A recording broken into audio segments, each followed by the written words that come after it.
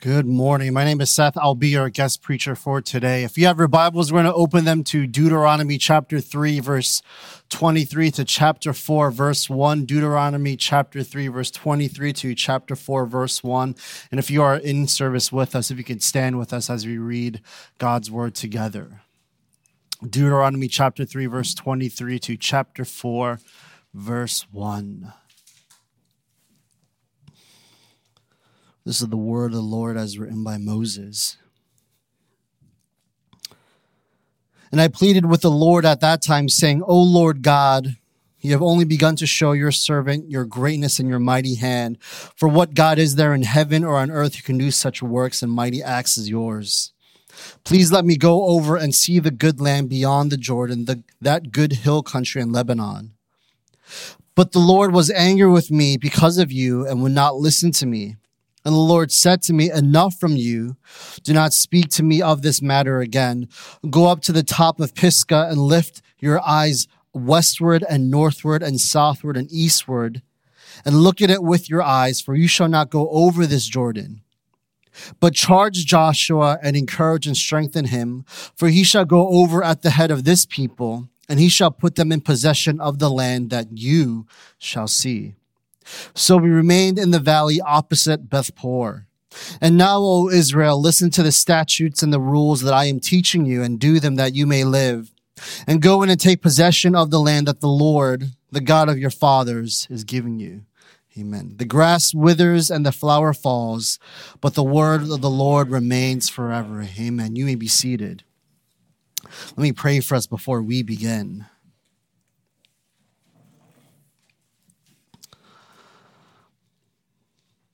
Father in heaven, you are good to us. You give to us your word that breathes life into us, reminds us of all that you have shown to us in Jesus, who is so precious. And so, Father, just be with us in this moment. May your Spirit just open up our eyes and our hearts to see who you are. See, Lord, how wretched and how sinful we are, and how you have crossed that gap with the giving of your Son. So just be with us in this moment. May your word just bear fruit in our hearts. Father in heaven, we just give you thanks. We pray this in Jesus' name. Amen. Hello, my name is Seth. It is a pleasure to come and preach the word with you guys, both in person and virtually for those of us joining online. If you're like most people, including me, you've probably made some New Year's resolutions. And if you're like most people, by now in your journey, you've probably started to fail. Such is the human condition. I told myself this coming year that I would just relegate myself to a diet of grilled chicken breast and broccoli just to cut back, and I didn't realize how much weight I gained until I put on a suit, and I was like, oh, this suit is tighter than normal. This belt buckle, I have to use one less notch over. But if you follow me or my wife on Instagram, you know that chicken and broccoli was not the diet of choice for the last few months. You know that I've just enjoyed myself with other things, adding heavy cream and lots of sugar and lots of carbs into my diet. And as such, I too have failed my New Year's resolution. And I come saying all these things because there's a consequence to these failures. Maybe not right now, because right now I wear sweats 24/7 as a good postmodern, and those sweats expand back and forth. But I know that once I go back into the office and I put on jeans, those jeans will be extra tight. That belt buckle will be extra tight. And I know that once I sit down for a meeting, my jeans will rip. Such is the cost of life. Such is the consequences that we face. Failure is imminent. We fail in our endeavors and our goals, and we will fail spiritually. We will fall into sin. Now, as good Christians, hopefully you know that Jesus has paid for your sins. But still, there are consequences. And in American Christianity, as sort of the way that we have understood the gospel, we often conflate the grace that God shows to us, in which he pays for the penalty of our sins, with that of also being clear of consequences. But friends, this is not grace. This is a rejection of grace because it ultimately rejects repentance And today's passage is to get us to wrestle with those ideas. And I say that because, especially in sort of American Christianity, sort of evangelicalism as a whole, what you see more and more is this idea of Christian ideology becoming the currency of the Christian church, which is remarkably different than what you would have seen in the early church. Because the early church, though it was known for its theology, was much more known for its ethics and its virtue. But Christianity in the modern day, we're much more known for the things that we believe and not for the things that we do. And what often happens is that though we preach repentance, what we often tell people is that you need to repent and not often realize that repentance needs to begin with ourselves. I say all those things because when you come into the story that we have sort of read, it really wrestles with those ideas of grace, of mercy, of justice, of consequences, and of sin ultimately. If you know the story of Exodus, you may remember through the Prince of Egypt or the Ten Commandments, or if you're young, you've seen none of these movies. But the story of Exodus is the story of the nation of Israel who had been in captivity to the Egyptians. And God would raise up Moses to go and free the Israelites from slavery to bring them back to the promised land, God's home for them. Now that's the story of Exodus. And so they leave. Many miracles happen. One of them being the parting of the Red Sea. Other stories being how God would provide manna and quail from heaven. And miracle after miracle, the Israelites would see all these things. And you know what happened? They doubted God time and time again. A journey that should have taken a month from Egypt to the promised land would end up taking 40 years. And because they doubted, God would allow that generation of Israelites to die, only to allow their children to eventually enter in. And so when we enter into this passage, they're on the verge of entering the promised land after 40 years. Moses is ready to take them in. In fact, he's the most pumped. He knows how legitimate God is. He knows what God has been doing, what God has been promising. He knows just how good those promises are. And he's looking so forward to it. But then God tells Moses this: go to the top of the mountain and look to the promised land. Behold, you shall not enter. So the question first is, why does this happen? What is going on here? Why doesn't God just allow the Israelites, that first generation, and Moses to enter? Now, if you look at Deuteronomy from the beginning, from chapter 1, verse 1 to where we are in chapter 4, it's a culmination of Moses' first speech to the Israelites before they enter the promised land. And if you look at these first few chapters, what he does is that he recounts basically how the Israelites disobeyed God, but God would still give them victory in the wilderness. And this speech that Moses gives ultimately ends with Moses himself reminding the Israelites how he himself is forbidden from entering the promised land. At the end of chapter 1, Moses recounts how the Israelites are frightened of what God calls them to do, that God calls them to enter into the land, to conquer it, promising them that the same God who brought them out of Egypt, the same God who parted the Red Sea, the same God who provides for them daily, day in and day out, that same God would be with them. But these Israelites, they're afraid and they're distraught. They don't believe Moses and the promises of God. And so what does God do? He curses them. And he swears that this generation of Israelites would never enter the promised land. Now the Israelites, they hear this and then they say this: we have sinned against God. We ourselves will go up and fight just as the Lord our God commands us. And it's to this that we see that the Israelites seem ready to trust in God once again. But yet, God commands them specifically to not go, lest they will be defeated. And so what do? Do they listen to God? No. They don't listen to God. Even though God has said that you will be defeated if you go into battle, they're stubborn. They go into battle and they are defeated. Moses writes this: you returned and wept before the Lord, but the Lord did not listen to your voice or give ear to you. And I think what you see illustrated here with the Israelites and eventually with Moses is this issue of just what does repentance look like? And these Israelites, what they're showing here is not true sorrow and repentance. It's rather fear of the consequences of not trusting and seeking change because of it. They don't get it. They don't get that they don't believe in God's word, because it shouldn't be the fear of the consequences that ought to lead them down this path. The consequence should make them realize, if anything, just the sin in their hearts and how that's a deeper issue. And that's what happens with Moses. See, Moses is the same way. He embodies for all of us the failure of the Israelites as seen in an individual. Because just as the Israelites would not truly know how to repent, so also Moses is the same way. In one of the instances that Moses references here in Deuteronomy, he's really looking back to Numbers 20. And what happens in Numbers 20 is that while the Israelites are on this last leg of their journey in the wilderness, they run out of water. And now this is something that's happened before time and time again. They've run out of water before. It's really not that big of a deal, right? There's that go, oh, we have no water. What do we do? And God goes, well, I'll provide that. Don't worry. I'm here. And Moses, he knows what to do. He goes and he talks to God and he asks God, what should we do this time? There's an aura here of just, it's familiar to Moses. It's not something new. He's not too worried. But God, this time he tells Moses, I want you to go and talk to this rock. And when you talk to the rock, water will come out. It's a little weird, but sometimes God asks people to do weird things, and Moses goes. But this time, instead of talking to the rock, he strikes the rock.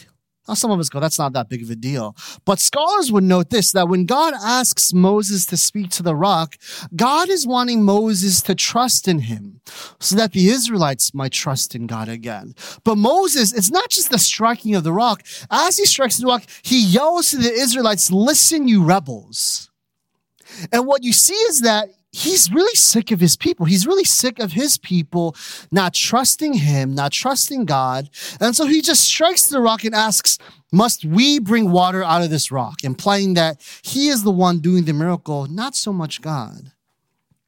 And so God's not happy because Moses didn't do what God asked him to do. And instead, Moses here is being prideful. Moses sins against God. And because of that sin, there's a consequence. And that consequence would be what we read here, that Moses, you shall not enter into the land. And so there's a flow that we want to see in this passage, right? There's a flow that we want to sort of wrestle through, as I sort of just gave you some background context. First is this, that there's an issue of what is Moses' desire? And that seems like a basic question, but that's something that we need to wrestle with. What is he desiring? What's the consequence of his own sin? And how does Moses respond to that in the grace that he receives? So first, his desire. When we come into the passage specifically, Moses has an agenda in mind before God. And if you read verse 24, you really have to read it. Maybe I'm just a cynic, but you have to read it with just like, what is he really trying to say here, right? Verse 24 says this, O Lord God, you have only begun to show your servant your greatness and your mighty hand. For what God is there in heaven or on earth who can do such works and mighty acts as yours? Moses is puckering up to God. He's really trying to sort of get on God's good side, right? I don't know if you ever tried to do that. I don't know if you ever tried to go to God and say, God, you're so great. Maybe you do that to your spouse. You're so great. I love you so much. And then what do? You have that thing that you want to ask them. God, you're so awesome. Why don't you let me into that promised land? You're so gracious. Why don't you just be gracious to me? Context suggests that Moses has probably gone before God a few times about this. That after his sin, God had told him that, Moses, you're not going to enter into the promised land. You sinned against me. And Moses thinks that he can persuade God and have God show him grace and mercy. After all, isn't that what God is about? Isn't God all about showing grace and mercy? And so on one form, it seems like Moses comes seeking on one level a form of grace and mercy from the Lord. But what is it that Moses so desires? It's not that he desires grace and mercy from God. No, that's a means. What he desires is to go into the promised land. He thinks this is what he needs. He thinks what he needs is grace and mercy so that he can go into the promised land. But that's what he wants. What does God desire? Now, I'm not God, but I can make a few conjectures from reading the passage and just reading the Bible. Contrary to legalism, God does not desire to make Moses miserable because Moses sinned, right? God is not out there to make us miserable, right? He's not out there to make us miserable living in this world around us. Nor does God desire to not be gracious and merciful.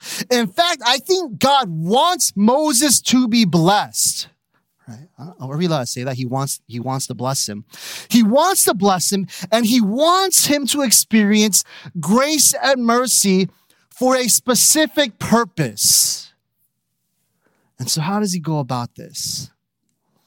God knows what Moses wants, and God knows that what he actually needs is something far better, initially tough to swallow, but much more beautiful to ultimately behold. You know, in the past few years, the past few decades, actually, there's been a rising awareness and courage of victims who faced abuse and hurt and violence, and now they confront those who hurt them. And this happens both in the world around us, but also within the midst of the churches. And sometimes, especially within the context of the church, you hear the story of an older individual who hurts or abuses a younger person or something along those lines. And especially within the church, they'll say things like, well, you should forgive the abuser. Doesn't Jesus say to forgive them? After all, isn't Jesus about grace and forgiveness? Doesn't he tell us to forgive our enemies? And we hear that and we go, well, I mean, yeah, he does, but is that the point here? Is grace and mercy the end? Is that the goal? See, forgiveness does not mean there are no consequences or even justice. Sometimes true forgiveness can only occur when you realize the true extent of your actions bleeding into the consequences of your life. Even within the Bible, you see this, right? If you know the story of King David is a man after God's own heart who loves God, yet even he sins, right? He takes another man's wife as his, and then he kills that other man. And so after some encounters with the prophet and after his own encounters with God, eventually David repents. God forgives David. But still, what happens? The child that is born to David because of his actions, because of his sin, is ultimately struck down. Now, God will forgive, but that doesn't mean God will still not bring about his justice or there will not be consequences. And in his doing so, many times these consequences, these acts of justice on this side of eternity can open eyes to see just the true depth of sin that has been done. And so the question is, what is Moses' consequence? God says to Moses, enough from you. Do not speak to me of this matter again. If I were to paraphrase, Moses, you don't get it, do you? You don't get why I'm not letting you in. You don't fully grasp the severity of all this. Go up to the top of Pisgah, which is a mountain, and lift your eyes westward and northward and southward and eastward, and look at it with your eyes, for you shall not go over this Jordan. God is saying, look, don't touch. Why? Why? Because you're seeing everything that I won't give you. Not so that you'll be bitter, but why? But charge Joshua and encourage and strengthen him, for he shall go over at the head of this people, and he shall put them in possession of the land that you shall see. That as you see this land, this beautiful land that I was going to give to you and your people, you won't receive it, but your people will. And they won't have you anymore. You can't lead them anymore. You've disqualified yourself. But still, you must ensure that they will succeed and thrive. Moses needs to come to terms with the depth of his sin ultimately. He has only come to terms with his sin in regards to the threat of losing all that he has. But what he hasn't realized is how far his sin has placed him, not just from the promised land, but from God himself. See, Moses is more concerned with losing the promised land than with losing God. And so his pleas for grace and mercy are self-serving at the end of the day. Your sin will catch up to you and it will kill you. Think about the worst sin that you've ever done. Think about the most evil thought that you've ever had or the most terrible thing you've ever done to someone. And then think, how did you get to that moment in your life? Chances are you never just fall into deep sin overnight. No one wakes up thinking, I'm just going to kill that person or cheat on my spouse or anything like that. Sin is at the root of our hearts, but it develops into something more and more destructive if we never go about killing it, and how quickly we fall into sin. You look at Moses and his sin. This is his 40th year. He's used to leading his people and trusting God by now. But what you see here is what? That in his heart, building up slowly over time, he's grown bitter and resentful. That as he sees his people fail over and over again, as he leads his people in circles over and over again, trying to get to this promised land, he's just sick of it all. And so when he disobeys God, it's the result of years of bitterness. God wanted him to do something he had commanded before, but Moses disobeyed. And in that one moment, his ministry falls apart. He's not going to make it into the promised land. Can you imagine the gossip and the rumors? Did you hear? Moses ain't going to make it. Yeah.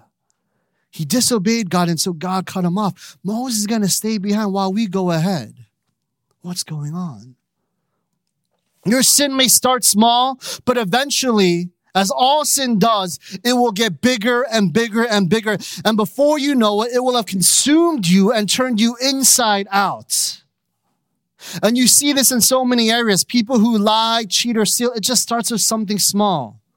It starts with that slight hesitation before it pierces into their integrity. It starts with just thinking, I can go a little bit further, pushing that boundary just a little bit more. And sin, so slowly, it snowballs from something so small to something so vicious. It happens to everyone. Young people, old people, sons, daughters, fathers, mothers, pastors. So what do? What can we do? Sometimes our initial response is to be like Moses, to think, well, God's going to show me grace. He's going to show me mercy. He'll put this away.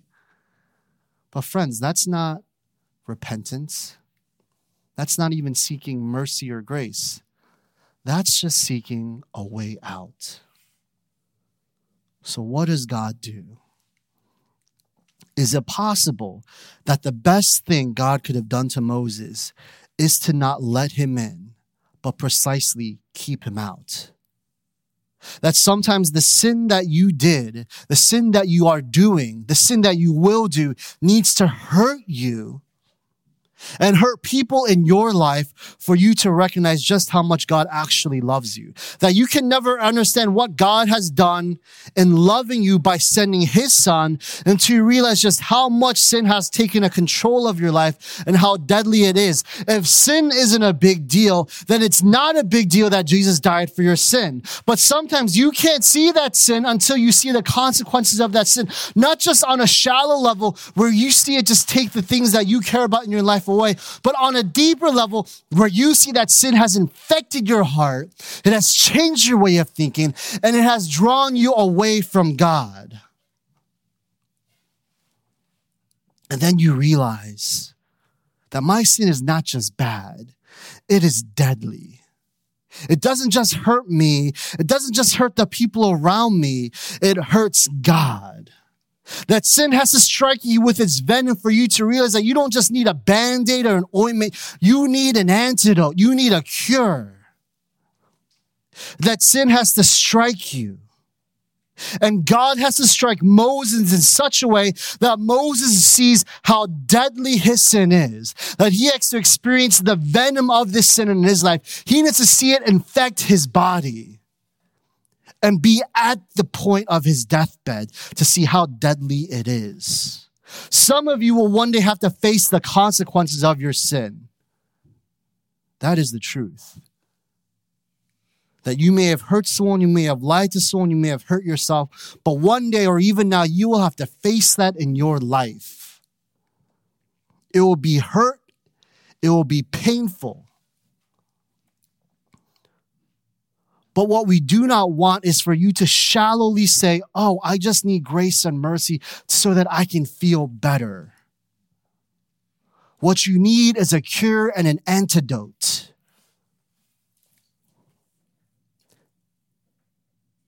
What does Moses get to experience then? We would think he experiences exile and death. What he gets to experience is true costly grace. Moses goes back to his people and says what we read in chapter 4, verse 1. It's a strange transition.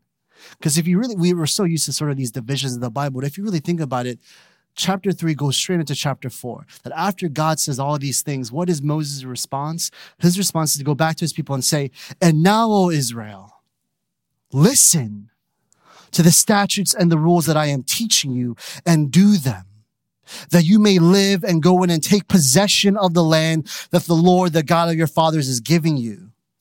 Our ESV Bibles, they have this heading, Moses commands obedience. But I would also say that Moses is finally becoming obedient. He finally gets it. His consequence has become real. He knows that he's not going to get in to the promised land. But now he can experience grace for the sake of knowing God more. From our call to worship this morning from Psalm 130, it said this, with you there is forgiveness.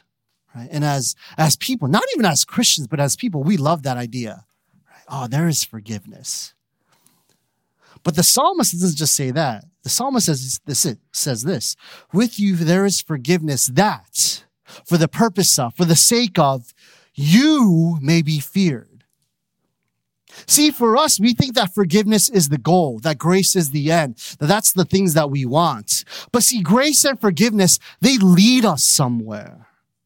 See, Moses wanted God's forgiveness so that he can enter the promised land. God wants to show forgiveness so that Moses may enter his presence. That the most gracious thing God can do is not let him into the promised land, but keep him out so that he can see the true depth of his sin, so that he can actually experience forgiveness and grace. That is the cost of grace. Is that something that you want? Most of us want forgiveness, but very few of us want forgiveness for the sake of knowing God. And his experience of grace thus compels him to what? To go to a people who have angered him, who he is bitter at, who he is resentful at, and he commands them to be obedient, unlike him. To not cheapen grace and mercy, but because of grace, to kill sin that is in your life so that you may be with God. You know, if you read through the book of Deuteronomy, it's very easy to read through Deuteronomy and just come away with a legalistic sense of, this is just the book of commands, right? Oh, this is just fundamentalism. These are things that God is commanding us to do. And yet I would urge you to think about Moses, because Moses writes this book as he's approaching his death. Moses writes this book as he's thinking through the fact that he's not going to be able to go into the promised land. And he writes this book in such a way where he's trying to remind his people that you're not doing these things that God asks you to do so that you can be loved by God and so that you can enjoy these things. You're doing these things that God asks you to do because God has loved you. He is in a covenant with you. He's in a relationship with you. He wants to love you so that you can love him and know him and fear him. And that's why he wants obedience. And on one hand, and on the other hand, there's this sense for Moses, I failed to uphold what God had asked. And so I am a sign to you, my people, of what will happen when you disobey. Moses is a sign. He's going to be the last one to perish of his generation. All of Exodus, you think Moses is going to make it in, that he's obedient to God. He prays for his people. He's doing everything right. And then he messes up. And then you think, well, he did so much good. Surely God will overlook this. But he doesn't. Moses, you're not going to enter in. And so what is Moses' response? He doesn't go back to his Israelites and he's not bitter at them. And he doesn't go like, oh, away with you. I'm done with you. No, he goes back to his people and he teaches them to do good and to love God and to know that God is with them. Moses here is in a posture of repentance. He's in a posture of realizing his great sin. And he's urging his Israelites to not live like him. Some people go, where's the grace? Where's the mercy? This sounds like punishment. It is punishment. But the mercy is this, that God has allowed Moses to see how wretched his sin is. God has allowed Moses' eye to the sin that was deep in his heart. And the grace that Moses gets to experience is that now he can tell his fellow people of how deadly sin can be, of how deadly sin is, of how it would rip him away from the promises of God.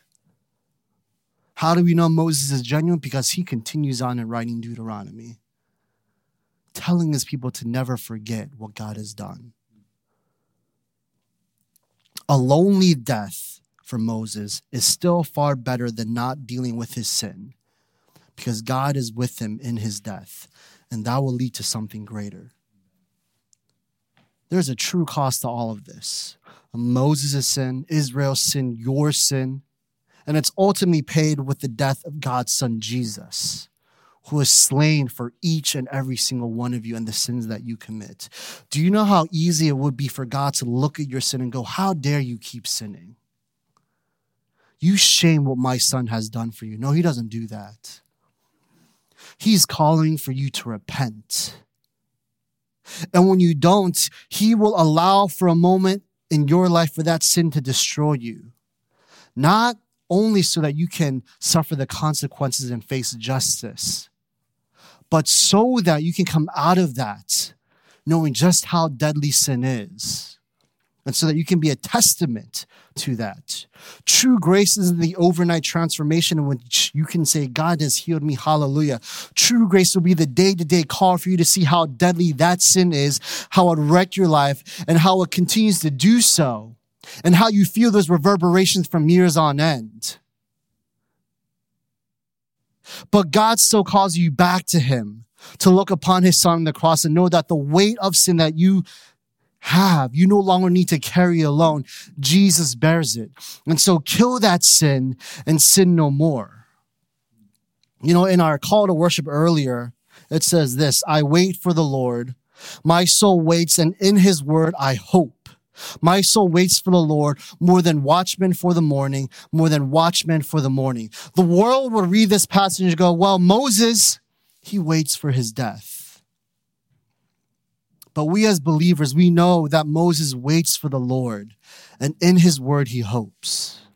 And that he tells us, oh church, listen to the statutes and the rules that I teach and do them, that you may live.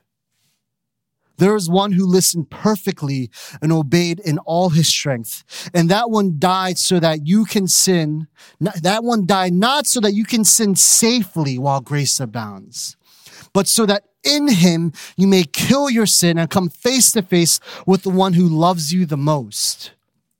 Our confession of sin today had this, O wretched man that I am, of all hypocrites, grant that I may not be a gospel hypocrite, who sins more safely because grace abounds, who tells his lust that Christ's blood cleanses them, who reasons that God cannot cast them into hell for he is saved, who loves gospel preaching churches, Christians, but lives unholy.